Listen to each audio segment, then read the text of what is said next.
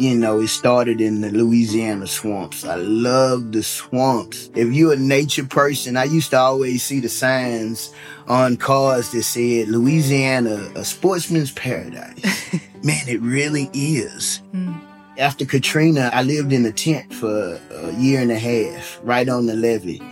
And when I would get off of work in the evenings, I would go fishing and I would catch fish and cook them right there on the water, listening to my music. And I just really fell in love with Louisiana and the nature. And you know, Louisiana's, they just considered a big bayou. Man, I just got so in touch with nature that I started telling people that I am the bayou. And I had a person come out to interview me and he said, yeah, Bayou Dave, king of the bayou.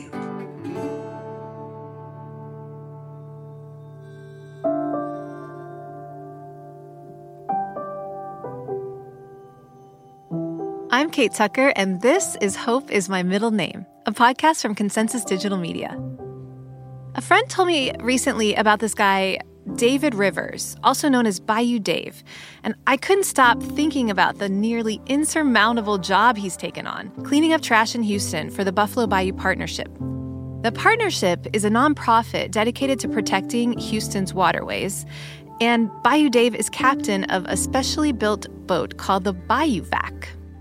Together with his friend Trey Dennis, also known as Country Slim, they use the boat's giant hose to suck up trash floating on the river.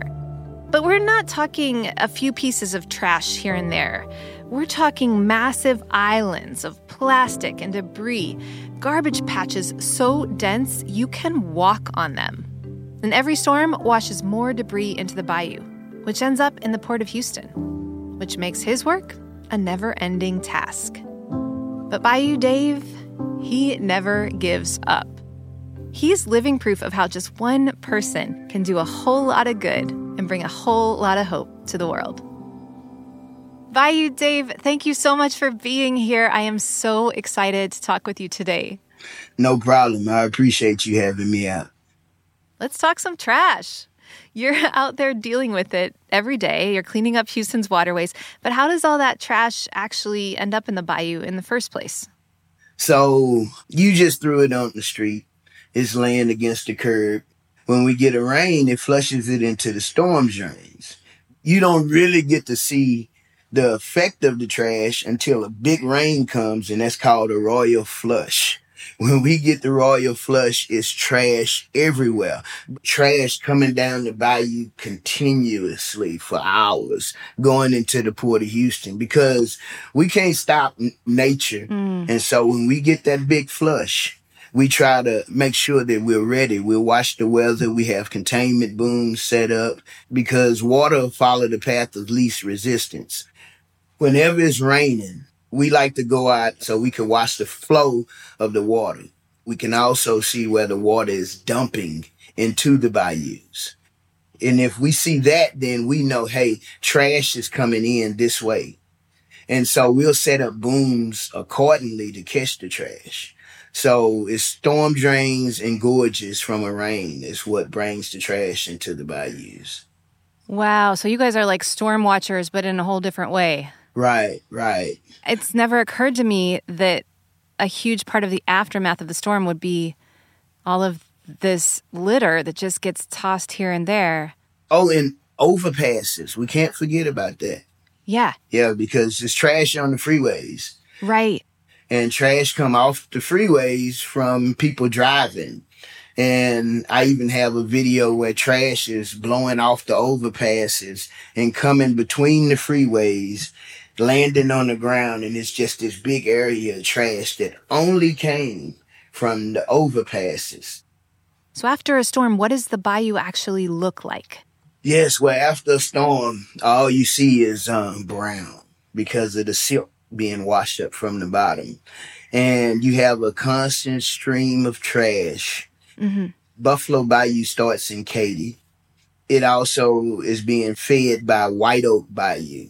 And so White Oak Bayou and Buffalo Bayou come together. And when they come together, it's just a steady stream of trash for hours. And whatever we don't catch goes into the Gulf. Sometimes I'll find a couch floating, a mattress, coolers all the time. My neighborhood, all the kids have balls. I find soccer balls, footballs, basketballs, you name it. I remember seeing a picture of you online in the biovac, and I couldn't actually see water around it. I remember seeing what looked more like a sea of trash. I stood on it. Oh my gosh. That happens when the trash is just pushed into an area and couldn't get out, and it's just pushed in so tight that it's compacted and it's so dense that I could stand on top of it. Another time, I got out of the boat and I got on a pile of trash and I rode the pile of trash down the bayou. You're kidding me. No, it gets that dense sometimes. That's so hard to imagine. What do you think it is that keeps drawing you back to your work on the bayou?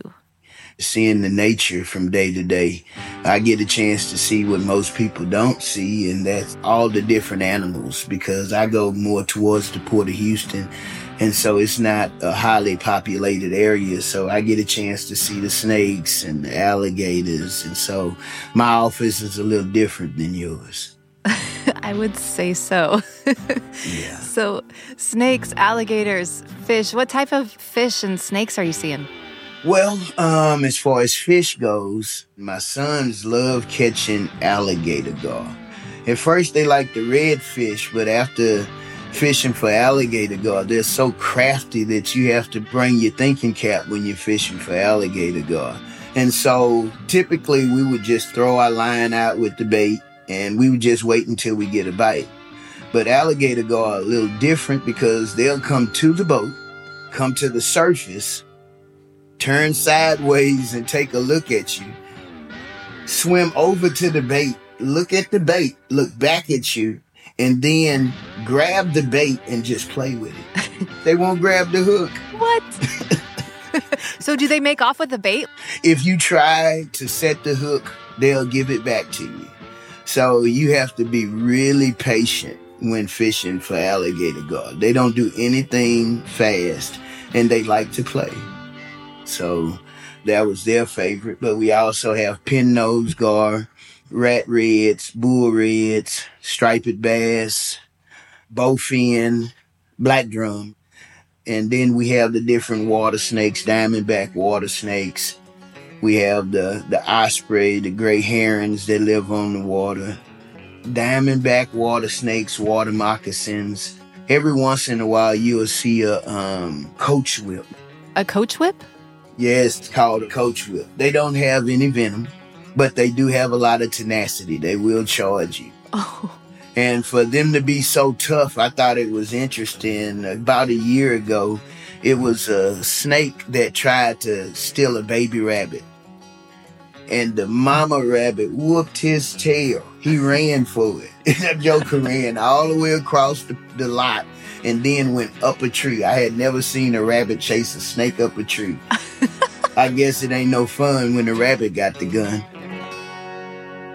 So with all these amazing fish and birds and snakes and rabbits running around the bayou, how do you see the trash actually impacting their existence? Well, the trash affects the water quality.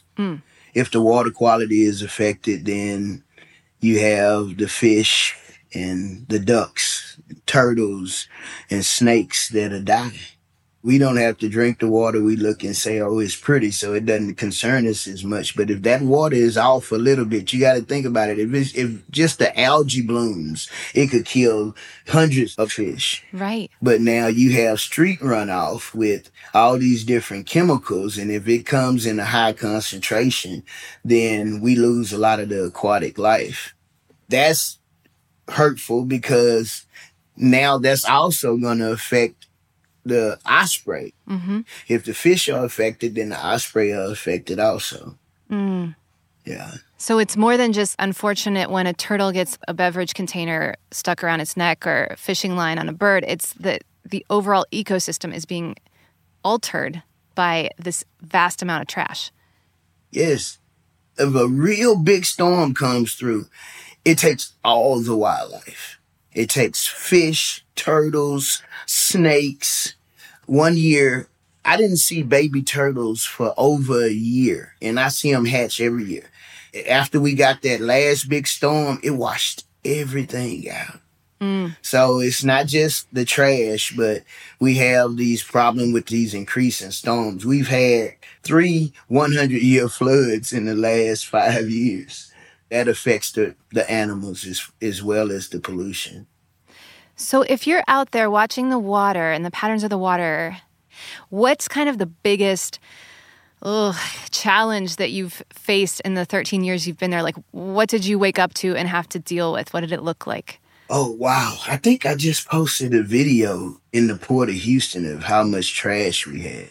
And so when we get to work in the morning, our boat isn't fast. So we have to assess the wind and the current so we'll know which direction we can go in, because trash would naturally collect in different pockets around the bayou.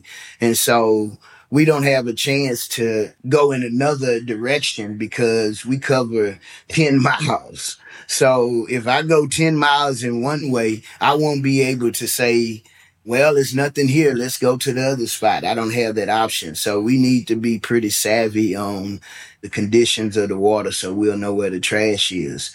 But we had an incident some months ago where we had a big rain and the turning basin in the Port of Houston was so full that it was no way that we could get all the trash. Wow. If we'd have had 3 or 4, 5 boats, 22 yards, it can hold a piece, we still couldn't have got all the trash. I hadn't seen that much trash in a while. So what did you do? I mean, how does the BioVac boat actually work in a situation like that? Well, we can only hold 22 yards. And so we can come out and have the best conditions, the best boat, but we have to have the people to help us. Mm-hmm. Being a nonprofit, we don't have a lot of crews. We have 2 teams. We have a team that goes out on John boats with community service workers to get the trash. And you have Country Slim and myself on the BioVac. They go out to get the trash.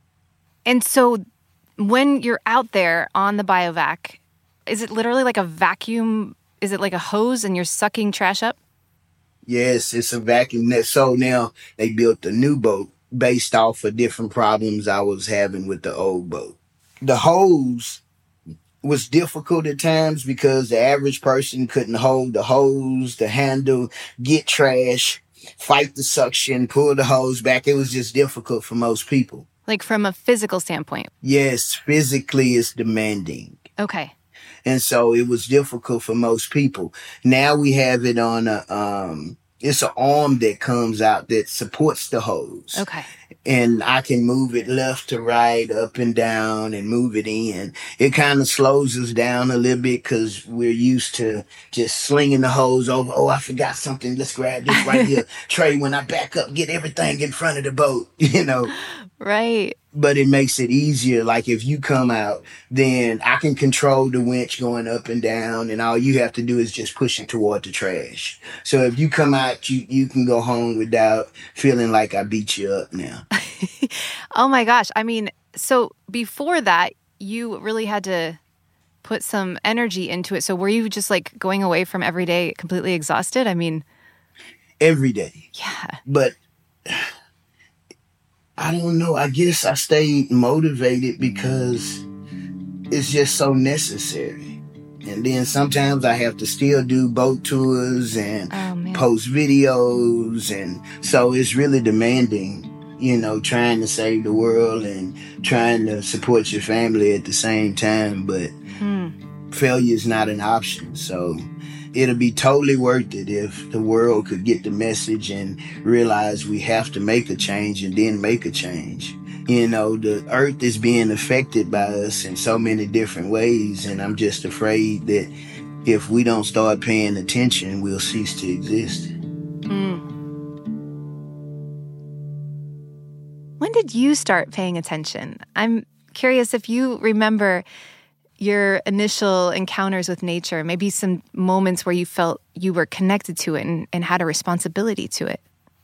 We had a place in LaGrange, Texas, and I would go see my great-grandfather, David Crump. Early in the morning, he would get up and he would fix coffee, and he'd tell me these stories that I just believed were true to my heart.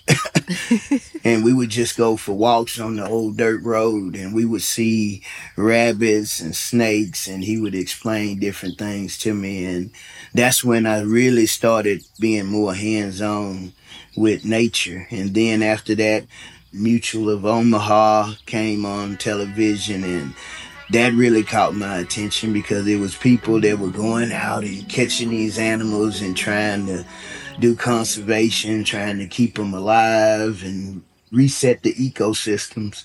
And that's basically, I guess, what I'm trying to do with making people aware. I'm trying to get them to reset. I just feel like if we don't do something and we keep passing it on to our children, we may wait until it's too late. Mm-hmm. When you were a kid, did you notice trash? I mean, were you aware of it? And did you think about where it might end up? No, that didn't hit me until I got into the environmental business. After Katrina, it was a large demand to have people come out and be trained to do environmental work and hazmat work. After we finished with Katrina, I tried to clean the oil spill up. And when I got there, it was so much trash that we could not clean the oil spill until we got the trash out of the water. Mm-hmm. So we had to connect 200 foot of boom to 2 different boats and pull the boom to collect all the trash and tie the booms to the bank, and then use a cherry picker to take the trash out of the water and put it in a lined dumpster so it can be disposed of properly because of the oil on it. I asked my company, so who is it that's responsible for cleaning the trash? And he said, no one, because no one will pay for it. Wow.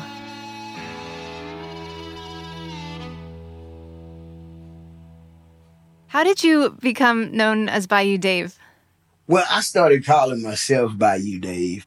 You know, it started in the Louisiana swamps. I love the swamps. If you're a nature person, I used to always see the signs on cars that said, Louisiana, a sportsman's paradise. Man, it really is. After Katrina, I lived in a tent for a year and a half, right on the levee. And when I would get off of work in the evenings, I would go fishing and I would catch fish and cook them right there on the water, listening to my music.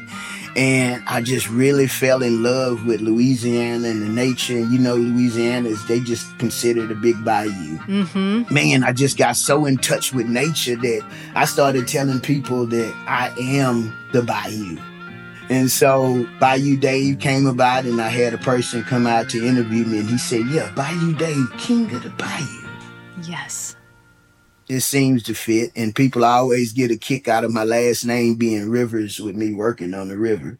I love it. I did a double take on the way into this call. I was like, wait a second, David Rivers? No way. So cool. So how did you end up as captain of the BioVac and working with the Buffalo Bayou Partnership? Mike Garver is the founder of Buffalo Bayou Partnership, and he saw something in me that made him want me to be the captain of his vacuum boat. I think he started this partnership by going out with a friend or two in John boats picking up trash, just showing that it's a need for the environment to be cleaned up. I fell in love with the boat and started changing things on the boat because we couldn't get it from the water. Mm-hmm. I made jokes all the time because I would make modifications and we don't have a lot of money. So I would say that I'm saving the world with duct tape and bubble gum. But failure is not an option. You've got your work cut out for you, Bayou Dave, and it's amazing. Tell me, how much trash are you actually collecting maybe every month? Well, I do have to say it's not for everybody.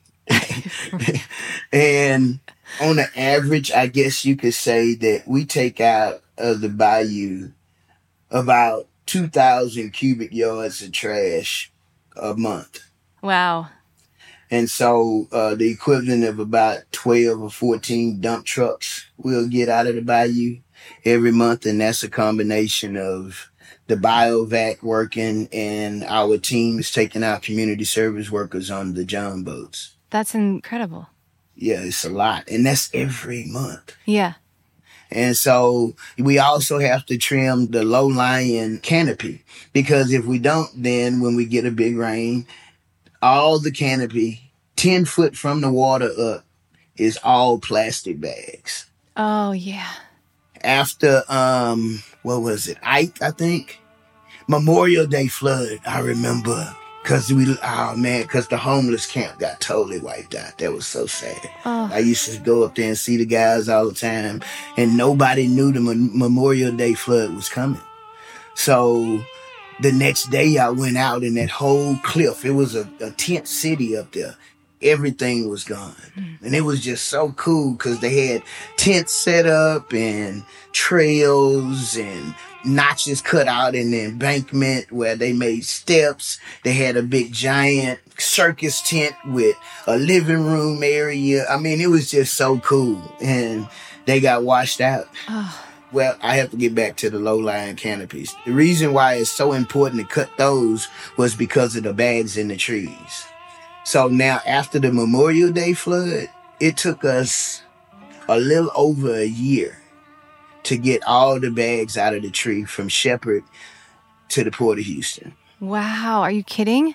I don't know if you ever tried to get a bag out of a tree, but the storm wrapped it around the limbs. Yeah. So it's above your head, so I had to come up with tools. So you have to be an innovator too, you know. Yeah. I went to Home Depot and I saw a claw. And so I put an extension on that claw and bent it over and put an extra hook on it. And we went out to see if it would work. And it did. So we brought it back to Brett Farley. He's our welder. He made some poles that we could get the bags out of the trees.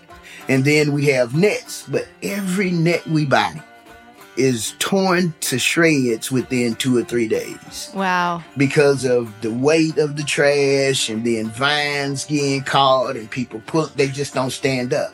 So I got shrimping net and some bar called pool bars that they have in fence, because we recycle what we find. Yeah.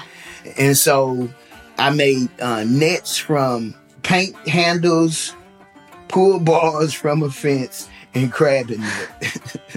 It was able to stand up to day-to-day use. That's incredible. And then bayou rakes. We had to make our own rakes because the rakes don't stand up. Yeah. That's why I say we're the innovators of this cleaning up on the waterways, because a lot of people just don't know what they'll have to contend with.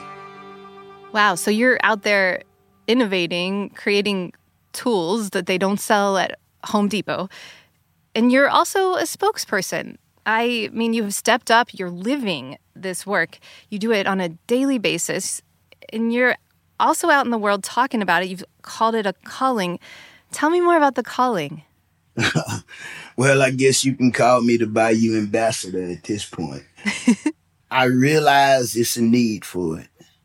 And it started off with me just making videos, making people aware, and then I just try to stay motivated in that. And when I started getting all the feedback from people on what I was doing, I saw that I had a platform where I could touch people to make people more aware of what we're doing. I know I can't change anybody's minds, but if I could just make them aware of what's going on, then it'll affect the people that it should affect, and we can start making the changes that we need to start making. And so that's what drives me, is knowing that one day we'll get to the point where people say, hey, we have to do better than what we're doing. We have to start making some changes. And we all know that only a fool will stay the same. Right. We can't keep staying the way that we were and expecting something different to happen. You won't get a different outcome until you start changing the way we live. When you are out there doing this work and you come home and you're physically exhausted, but you know that you're living this calling, what does being out in that natural, wildlife on a day-to-day basis do for your mental health and kind of your own sort of, quality of life? Wow. I used to say that I love my job, in the beginning, and I still do, but it was mainly just because of the scenery.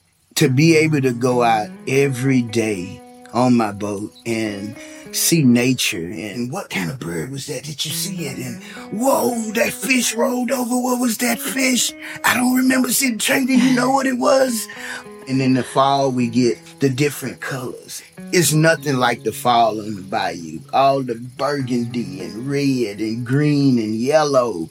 It's just beautiful. And to be able to have the scenery change every day, it makes it all worthwhile. My love for the water, my love for nature keeps me at a place where no matter what, I still want to come to work. My wife even tell me, she say, why don't you get rich so I don't have to work? It's different for you because you love your job. You know, I love what I do because I feel like it'll make a difference. Even if it's not a big difference right now, in the long run, people will realize the contribution that I've given to the Bayou and Buffalo Bayou Partnership. Your love for your job hasn't changed in the last 13 years you've been there. I'm curious how the ecosystem has changed. What have you seen in the time you've been at the Bayou? Well, the ecosystem has changed because we've done a lot to improve the quality of the water. We've done a lot to eradicate invasive species of plants, bringing the native ones, bringing back the animals. I've seen amounts of trash change from filling my boat up twice in a week to taking 3 weeks to fill up the boat. I noticed the water quality started getting better when I started seeing more osprey. When I first started at Buffalo Bayou Partnership, it was almost 13 years ago now. And it was only one osprey that I would see all the time. And as the years went on, they slowly started to increase and started nesting on the bayou. And that's a big deal because osprey only eat fish. Oh. So to have them out there, we knew that the water quality was better because so many came in. We even have bald eagle on the bayou. And this is in Houston? Yes. Wow. And it's great when you see the bald eagles because people realize all that time they thought ospreys were eagles. They realize, no, they just the babies. Right. The real deal has come to town. Yeah. Yes. Oh my gosh. I'm totally guilty of that. Every bird I see when I'm out in the country, I'm like, I saw an eagle. And, you know, someone will be like, that's a turkey vulture. Yeah. When you see an eagle, a bald eagle, you know the difference. It's kind of like a 300 Chrysler or a Bentley. You know, when you see that Bentley, you know that now that's the real deal. Yes. I am so glad to hear the environment is healthier and the Bentleys are back. But what about you, Bayou Dave? I'm curious how you think doing this work has changed you as a person. I've never liked speaking in front of people. It's never something that I really cared to do. I'm a little shy, I guess you could say. But my purpose removed the shyness and I don't know, I guess I wouldn't say I was afraid to talk to people. It just wasn't a comfort zone for me. And I noticed that sometimes people do their best when you remove them from their comfort zone and they have to just rely on who they are. And so me being removed from my comfort zone activated the Bayou Dave inside of me. Since that point, you know, I just roll with who I am instead of worrying about how I feel. Because if I stayed in that same way, then we wouldn't be having this conversation right now. So I'm always ready for the opportunity to talk to someone about it, even though still in my mind, I'm like, what are they going to want to talk about? Is what I have to say going to be relevant? You know, and I still don't understand why so many people want to come out and talk to me, but as long as you do, I'll keep telling the same story about the bayou and about how horrible the water quality and the trash is. And if we don't do something, it'll be too late. And failure is not an option for me. So while I'm on the front lines fighting, I hope people are watching and getting their gear together so they can come help. Because I'm going to be fighting until you get here. And we're so glad you are. And I hope that you can feel the impact that you're having on the world, because I know that you're giving so much. So what does it feel like to know that you're changing the world? I'm just Dave. I'm just Bayou Dave. I'm not a lawyer, a doctor. I don't have no special degrees. I'm just a person that's noticed that we're killing ourselves through nature. And I just feel like it's not a situation that people are aware of. It doesn't matter your politics, your race, your creed, color.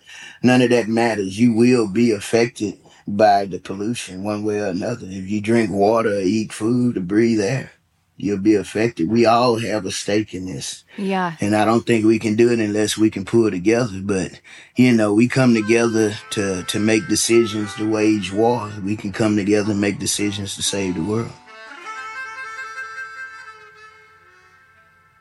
What's giving you hope in the work that you're doing? What's giving you hope these days? You. People like you coming out. I had a lady writing a book that came out about 2 years ago. I call her the poet. She was like, Bayou Dave, you're famous. And I said, huh? I am? I didn't even know the lady was coming. And I said, I am. She said, yeah, you're Bayou Dave, you do this. And I was like, wow, she got me excited to meet this guy. Yes. You know, and so I was like, wow, I didn't realize that I touch people in the way that I do. And for people to be so interested in the work that I'm doing is also something that motivates me and keeps me going, because people like you coming and talking to me lets me know that people really do care and people really do want to get the word out. And so as long as I see that people are trying to fight for the same cause that I'm fighting for, I'll stay motivated. I'll keep doing the interviews. I'll keep posting the videos and doing whatever I can to help. Again, failure is not an option. We have to do something about it, and I hope that it's able to happen in my and your lifetime. Bayou Dave, thank you so much for talking with us today. It means the world to me, and I know you're making such a difference, so thank you for sharing your story. Thank you. I appreciate you taking the interest in what we're doing on the Bayou. And I'll see you down there. I'm going to come down there some way or another. Okay, well, we'll see you soon. All right. I am so grateful to Bayou Dave for taking the time out of his hugely important work on Houston's Buffalo Bayou to talk with me. You can learn more about that work at buffalobayou.org. Hope Is My Middle Name is hosted and executive produced by me, Kate Tucker. You can find me on Instagram and Twitter at Kate Tucker Music. If there's someone you think belongs on the show, please send me a message. This episode was produced by Christine Fennessy with editing from Audrey No and Rachel Swaby. Our sound designer and engineer is Mark Bush. Music by the fantastic artists at Epidemic Sound, Soundstripe, and me. Big thanks to Connor Gaughan, our publisher and fearless leader at Consensus Digital Media. Hope Is My Middle Name can be found on Apple Podcasts, Spotify, or wherever you listen. It would mean so much to me if you would follow, rate, and review the show. Hope Is My Middle Name is a podcast by Consensus Digital Media, produced in association with Reasonable Volume. See you next time.